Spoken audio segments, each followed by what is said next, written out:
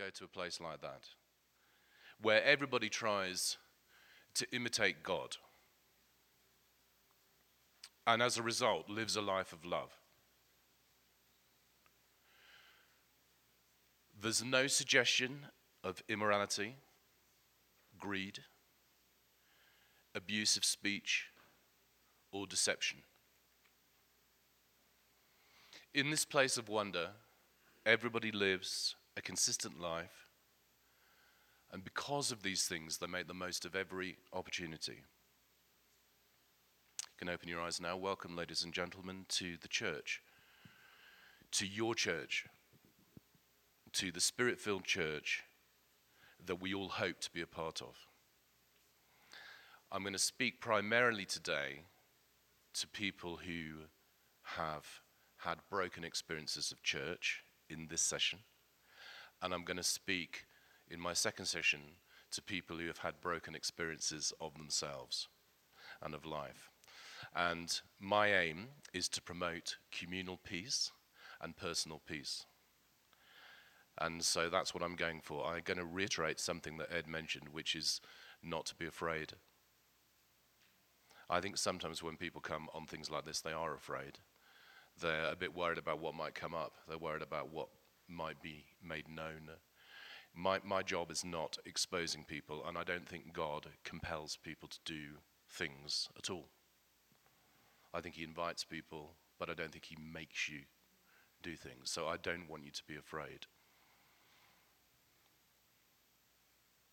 So the theory of church, as you know, is breathtaking. There's just one little problem.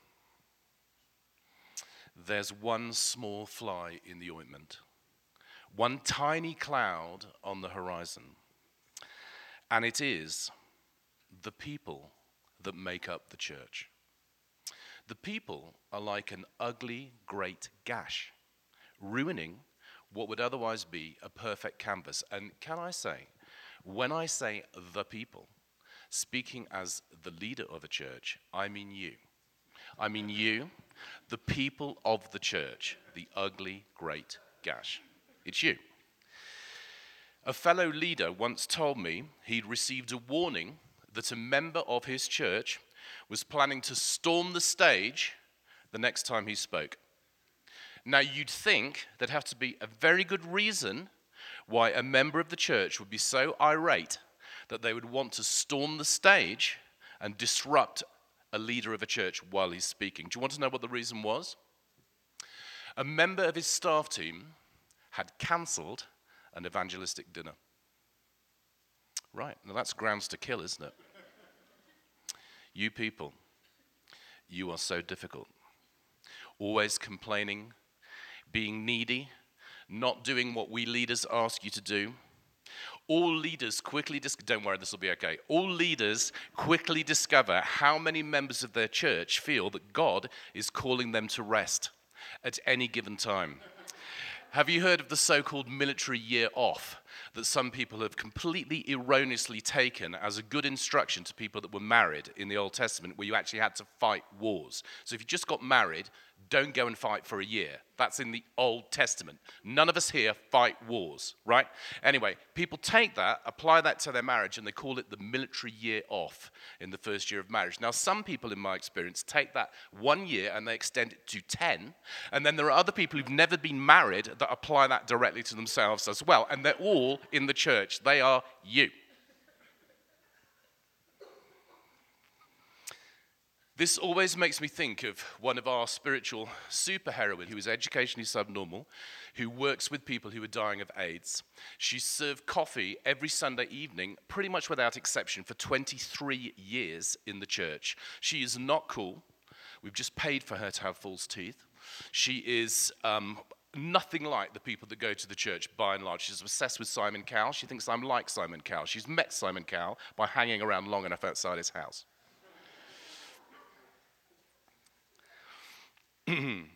But she used to stand by the swing doors in our church and make sure that when they swung open, because they squeaked, she would hold them in such a way that they didn't squeak and disturb the preaching of the word of God. How many are like her? Not many of you. The people of the church are such a problem, and of course, so are the leaders of the church, aren't they? So all leaders behave atrociously, and of course, I've met lots of church leaders. As I have got to know them, without exception, they have behaved atrociously, by anybody's definition, at some point. Some of them again and again and again, to my certain knowledge. Now, Ed is no different, unless worse is different. The same leader who told me about the stage storming incident also told me about a time when he was preaching and there was a crying baby. And the thing is, he briefed his staff team that he could not handle crying babies when he was speaking. If there's a crying baby when I am speaking, he briefed his team, you must go up to the mother, have the difficult conversation, and get the child out of the room because I am preaching the word of God. There's a baby going, "Rah!" And it's not even a little cry, it's a big cry. "Rah!" He glances over, looks at the mother, she's smiling. He looks at his team, they are smiling, everybody's smiling. No one is doing anything about the baby. It is going baby crazy. So in the end, he does this.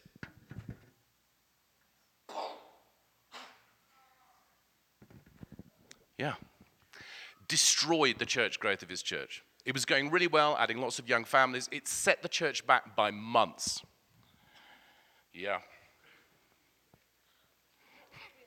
No, just a fake gun. It's just a fake gun. I'm so sorry.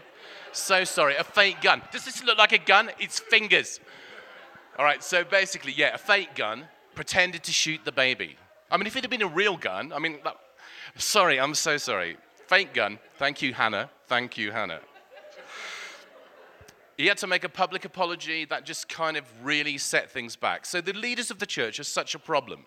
The leaders of the church are demanding, they are oversensitive, they are controlling, they are weak, and they fail to practice what they preach. We are all such problem people, aren't we? Aren't we? Every single one of us here is a problem person. We sing about the perfection of God. We've just done it. Was it moving? It was moving, wasn't it? Great song choice, great words, wonderful truths. How many people felt a little bit tearful? So we sing about the perfection of God, and then we behave as though we've never heard of him. Don't we?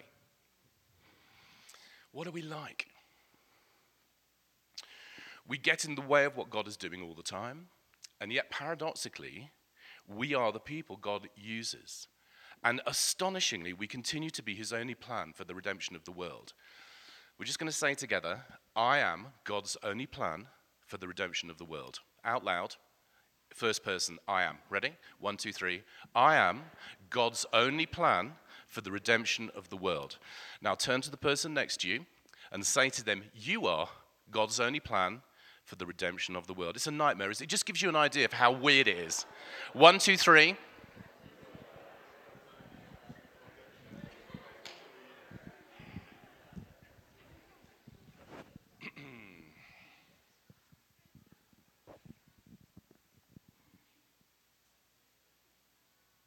I find it quite difficult to get that bothered about issues of the national church in my country. I've never found it easy to engage with big picture thinking at all. I know some people really do. I've never been able to, and the reason is because I think leading one church, trying to get one church at all straight in any respect is a big enough challenge because of the people that go and the people that lead it. I think that's enough for the vast majority. Let's not worry too much about everything else out there. I mean, we are a challenge in and of ourselves. And yet we are God's best shot. Why is that true? Why are you God's best plan for the redemption of the world? Well, I think it's really to the glory of God. If I'm being honest, I think the ultimate reason is because of 1 Corinthians 1:27, which says that God takes the weak and foolish things of the world to shame the wise and the strong. So I think we're weak enough to be in the church. I think that's what we've got in common. Whenever we are tempted to think it'd be brilliant if such and such was a Christian, that well-known superstar, especially here, that incredible celebrity, we're aiming way too high, just so you know. We need to aim a lot lower to find our own kind. We are the weak and foolish things of the world, and we are God's sick joke being told against those who've got it up together. This is the wisdom of God. Remember, Jesus became downwardly mobile, didn't he? He didn't do a power display in the way that we would understand it. He did a servant display. So everything in the kingdom of God is upside down. So we are an upside down manifestation of the kingdom. We are weak enough. That's why we've got the problems we've got, because we're weak enough for God to display his glory through us. We're weak enough. It's good news. That's why we're his plan.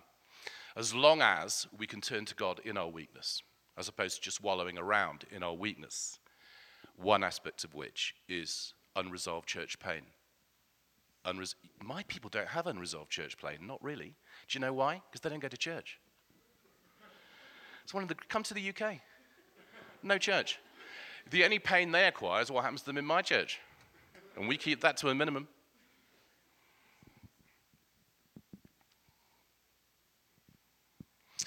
I met this Brazilian rancher in a club. I met this Brazilian rancher in a church in Jacksonville, one of our plants. And he added to my knowledge of sheep folly. You know that we're likened to sheep an embarrassingly large number of times in the Bible. So let me tell you a few things about sheep that I didn't know. You may know this, but I didn't know this. So what kind of animal do you think compares with a sheep in terms of intellect? Any guesses?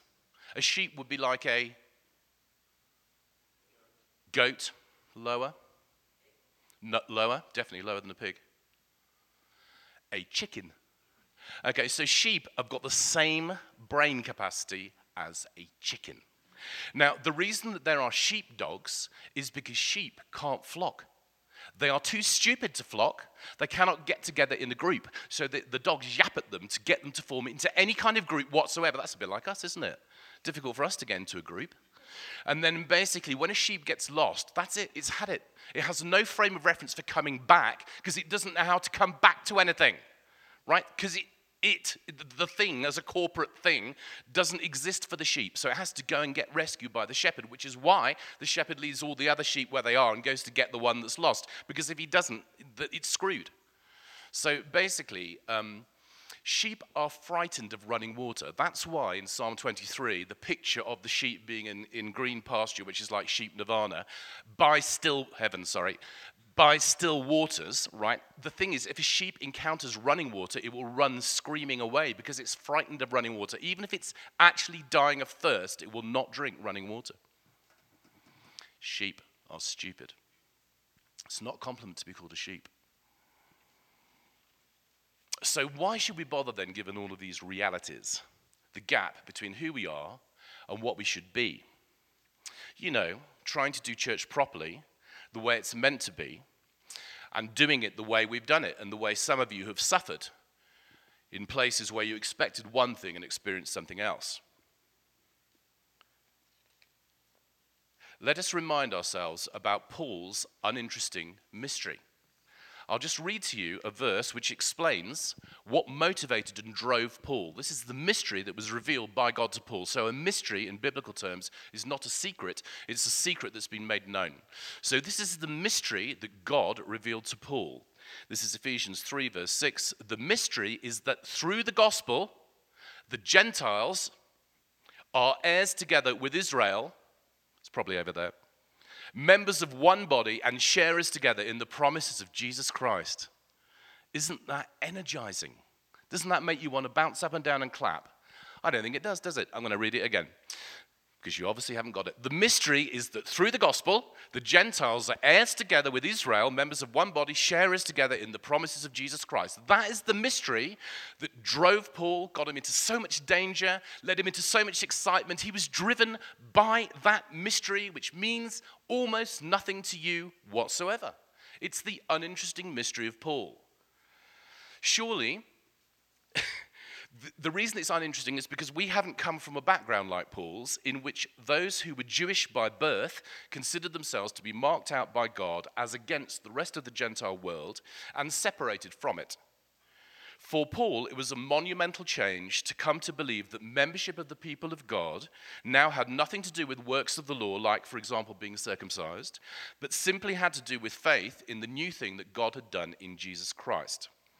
Paul explains that there are two dividing walls of hostility, separating humanity in Ephesians 2 verse 14, the first dividing us from God because of our sin, and the second dividing Jews and Gentiles because of a wrong understanding amongst the people of Israel of what it meant to be the people of God. The people of God were always meant to be a light to the nations, but they turned their privileged status as the people of God into something which said something about them and excluded them from anybody else. There was a sign around the temple saying, if any Gentile crosses this line, they will be killed. Jewish people would pray every day, thanking God that they were not a Gentile, a woman, or a dog. Sorry, women, obviously, it's deeply offensive. It shows the level of misogyny that we've been wrestling with ever since. Paul insists that in Christ, through his death on the cross, these walls have been completely destroyed. So the coming into being of the church actually has huge implications. This is what the church is meant to do. It's meant to be the hope of peace. Personal peace, as we're reconciled to God by looking to what God did for us in Christ, as we theoretically know, but we'll look at whether we do know that later. And then communal peace, as we accept other people who've also been reconciled on the same undeserving basis as ourselves. And so there is an expectation resting on us to show the world how people can resolve issues of strife within our community of peace. Let's just say that again. So the church is meant to show everybody else how to deal with issues of division, antagonism between people, jealousy, hatred. That's our job. It's amazing, isn't it?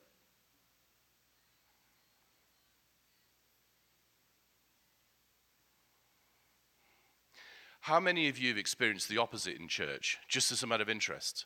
How many people have experienced the very opposite of that? I am gunning for you in this session. Maybe we'll never come back to this room.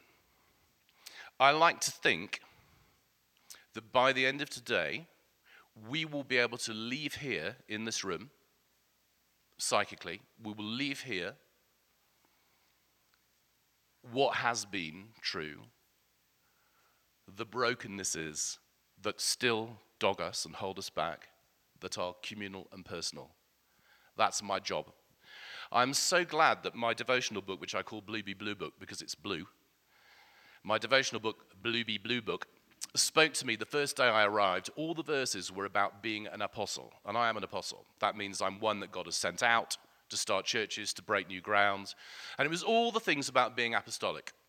The dilemmas, being loved, being hated, seeing God move in power, being persecuted. It was all the things. And I felt God say, I know you, and I know that you're here. And I know why you're here. And I know why I'm here. I'm here to take away these things. That's why God has called me to you on this occasion now, to take away these experiences. So I'm going to do my very best to help you let God take away these things. I am not messing. I know church pain. I've had my experience of church pain. But really, what exactly did we expect? Because is not the church just a collection of broken people, really, right? Broken people who've had the wisdom to know they need to be saved, but not surprisingly, are not the finished article. How many people think they are actually the finished article at the moment? How many people somewhat despair of how much they are not the finished article? What's wrong with the rest of you? Let's try that again. How many of you are not actually slightly concerned that you're not more finished than you ought to be? Right? So it's not that surprising, is it, that when your thing bangs up against somebody else's unresolved thing, there's going to be trauma? Is it that surprising? I was part of a church which was of 900 people that was killed by another church, literally closed down because they wanted the building. Simple as that, we just want the building. Oh. Bye then. I then spent the next, let's say, 10 years helping people who'd lost their faith as a result of that decision. I didn't lose my faith. Do you know why? Because I became a Christian from atheism because I knew what an absolute F-up I was. Nobody needed to convince me. I knew that before I became a Christian. I needed to be saved. It wasn't a surprise to me to encounter the fact that other people in the church, they really needed to be saved. It's not like a joke. It's not like a little spiritual truism, oh, we needed to be saved. It's saved means if you don't get saved, you're going to die. It's not a surprise, is it? So, I want you to think differently, victims of church pain. I want you to think differently, just to start with. These things were somewhat inevitable. Did they hurt? Yes. Should they have happened? No. I'm not condoning any of it. I'm just saying it's not a surprise, but you need to get back on the horse to fully engage in a new community. Fully engage. Is it going to be perfect? No. Could you be hurt again? Possibly. But there isn't another way. That's the problem. We're not free to disregard the church. Christians have to belong to a church. And church does not mean meeting with your two best buds in a mutual appreciation society. It doesn't mean being in a WhatsApp group. It doesn't mean downloading Bethel. It just does not mean those things. It means engaging with the people around you like you're doing now. Now, you clearly believe in church, otherwise you wouldn't be here. So I am speaking to the church because you're actually here having a go, right? So good on you for having a go. Because where else do we need to practice things like humility, gentleness, patience, or love? In the restroom? On our own? No. When we're interacting with other nightmare people like ourselves. We can't live out the Christian life on our own in a little spiritual bubble with God as worship music goes on. We've got to do it here with one another and do the best we can with what we've got. So how are we going to be a real church? I mean, I love bread, I love every church plant I visit, and I love any sign of life. I'm delighted by any sign of life. I came last year, it was wonderful to be there on a Sunday, to see the life. Absolutely wonderful. I can feel the life. You know, you need to tell me about life. I can smell life. It was absolutely wonderful to see you being here. I'm so happy you've made me happy, and that's the most important thing. How are we going to do it, though? How are we going to go on from here as bread? How are we going to actually be a church? I'm glad you asked me that. Paul's whole letter in Ephesians is really an exhortation to live a life of corporate love. And Paul instructs us to maintain our unity.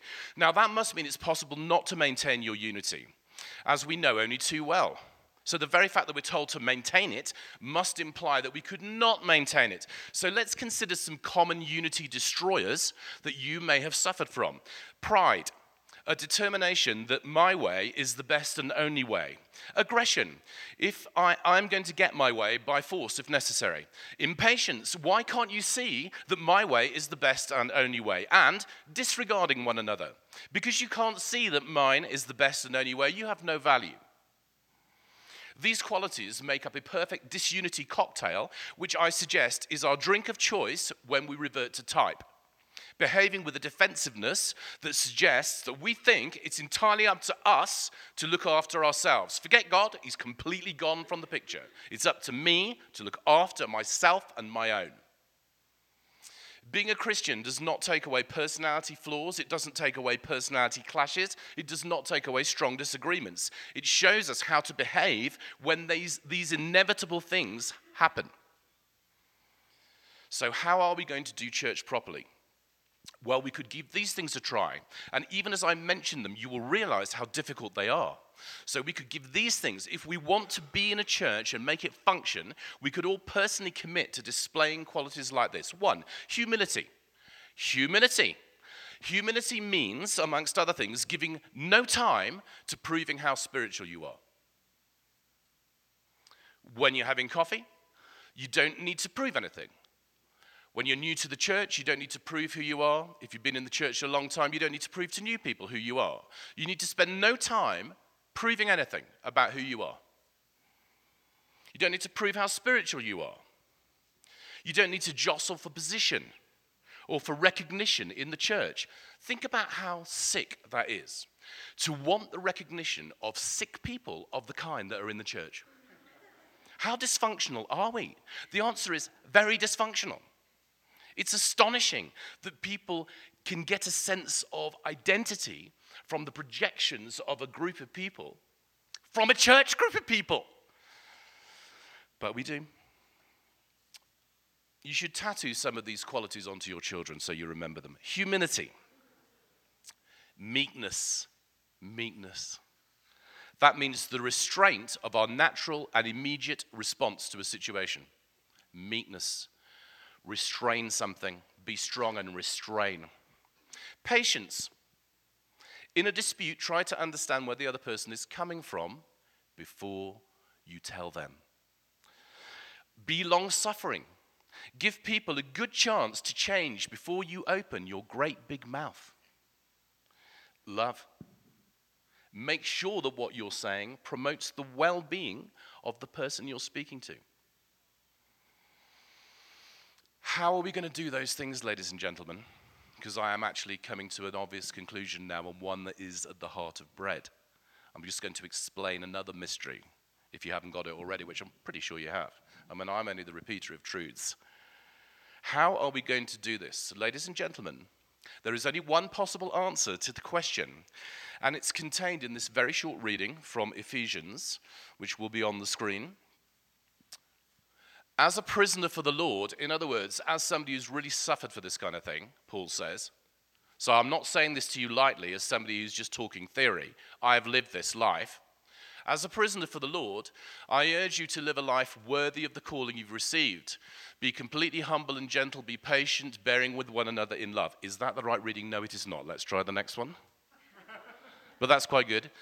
He goes on to say, do not get drunk on wine, which leads to debauchery. Instead, be filled with the Spirit. Speaking to one another with psalms, hymns, songs from the Spirit. Sing, make music from your heart to the Lord. Give thanks to God the Father for everything in the name of the Lord Jesus. Submit to one another out of reverence for Christ. Notice, submitting to one another comes after connecting with the Lord. So basically, we have to go on in the tense here, being filled with the Spirit. It's continuous. Go on being filled with the Spirit. You know, some people do have wham-bam experiences of the Holy Spirit. In churches like this, where we pray for people, they do. You can see them have them. Some people, however, have always known the Holy Spirit, even in churches where the Holy Spirit wasn't really talked about, which unfortunately is somewhat characteristic of your churches. Not mine, because we don't have any churches. So basically, even in those churches, though, there are people that know the Spirit. They know of the Spirit. And some people think, well, why haven't I had a wham-bam experience? I want a wham-bam-a-lama-ding-dong. I think wham-bam-a-lama-ding-dong, and I've been doing this for 34 years and praying for people, is God's insult to people. I think God prefers cooperation. He likes, hey, Abraham, do you want to come follow me? Hey, disciples, do you want to come follow me? And they go, yes. Peter, do you want to walk on the water? Okay. I think he likes that. He likes obedience. Just like simple obedience. If you can't get it, sometimes there's a bit of drama.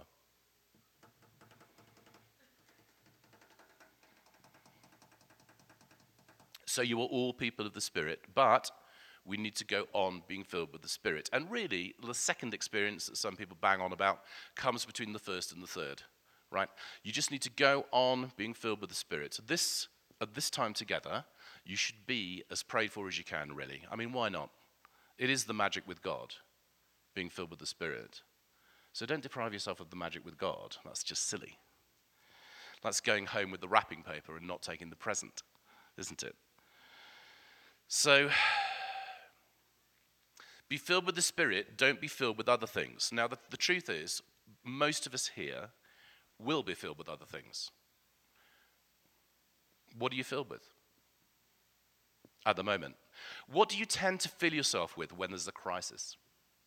Is it alcohol? Is it drugs? Is it sex? What is it? Anxiety, fear, hatred? What are you full of? We are human beings. We will get our needs met. We're going to get our needs met one way or another. We could get our needs met by being filled with the Spirit. But if we don't, we're definitely going to get them met in another way. So the encouragement of God is to be filled with the Spirit.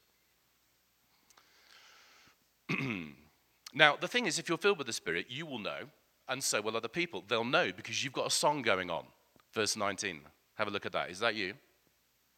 Is it I'll accept sometimes. Is it sometimes you? Being filled with psalms, hymns, spiritual songs. Is that sometimes you? Got a little song going on. Is that sometimes you? I'll take sometimes. If you're filled with the Spirit, there will be a song going on. Your heart, which is where the Spirit fills you, will readily express what it's full of, praise and thanks to God. So if the Spirit is working in you, your heart will naturally produce thanks and praise to God. And then you will stand a cat in hell's chance of submitting to other people. Easy. We all know what churches should be like. We also know there are horrendous examples of failure within and between churches, and we ourselves have suffered as a result, as I mentioned. Again, I am coming for you. But we were never expected to do this stuff on our own. We do not have what it takes to pull this off, as we have so often proved. Why then do we so often behave as though it's all up to us, and then wonder why it's gone so horribly wrong? It's because we're not keen on the most important thing, on the easy and most wonderful thing, which is intimacy with God. We're actually not that keen on intimacy with God. Do you know why? It's because when you open yourself to God, you meet yourself. It puts us off because we know what's going on inside, or we don't want to know. We prefer to keep the lid on. It's easier just to keep the lid on and to try to satisfy ourselves with things that do not satisfy us. But if we really want God, we're going to have to open ourselves to God, which means we're going to meet ourselves, which means we may go through a period of sadness and pain, which we don't like. So we avoid intimacy with God, which is the present, and we fiddle around with the wrapping in which the present is wrapped. And we make do with that. It's not enough.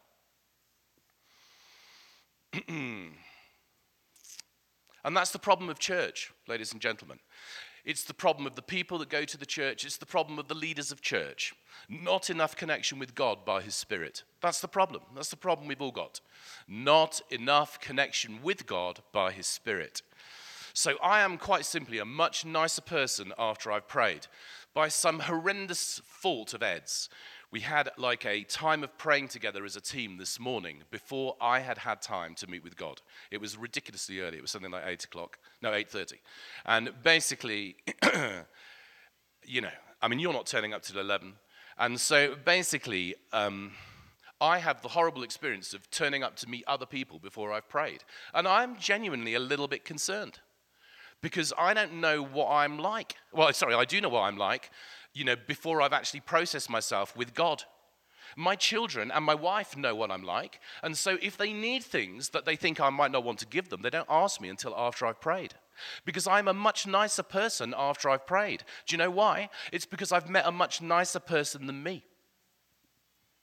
But we live life very often without the consolation of meeting the nice person. And then we wonder why we're not that nice, and why when we try to get together with other people, they're not that nice either. It's because we're not connecting with the person that has to fill us for us to live a functional life. And that is why bread does the ministry thing. That's why. It's process, get prayed for. And the great thing about bread, its one redeeming feature, like St. Mary's, is that you can receive prayer. Seriously. There are great churches that do all the other crap, but because you can't respond, because you can't get prayed for, it doesn't go anywhere. People are regularly inspired and moved, and it goes nowhere. They're regularly opened, and it goes nowhere. But because you can come forward and get prayed for, you can become a transformed person. Now, sometimes it's true. People need counseling. They need professional help. Absolutely. Or I think about my colleague who runs our kids' stuff. Her alcoholic father didn't want her to be born, made it very clear, tried to have her aborted. When she was 6, said, let's have a special day together, took her to a supermarket, showed her all the alcohol and said, this will always be more important to me than you. As my hairdresser said when I told him that story, bastard. She brings many people to Christ. She's a phenomenal minister to children. She loves Jesus. She used to get prayed for week after week after week. I could go on and on. Do you get the general idea? So if you come in here with church pain today, you have to trust me. I've done tons of these things, and I've been praying for you. This session is about church pain. Unresolved church pain that dogs you, that you haven't been able to get over. I want you to leave it.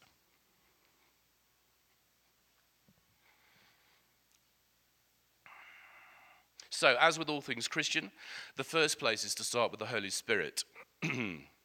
So, I'm internationally known by a very small number of people for teaching about the gifts and the power of the Holy Spirit. But I just want to be very clear. Having been in church leadership for decades now, being true church is just as supernatural as healing the sick or casting out demons. So when we are finding it difficult to hold things together with other people in the church, the Holy Spirit should be our first port of call. The problem is he usually isn't.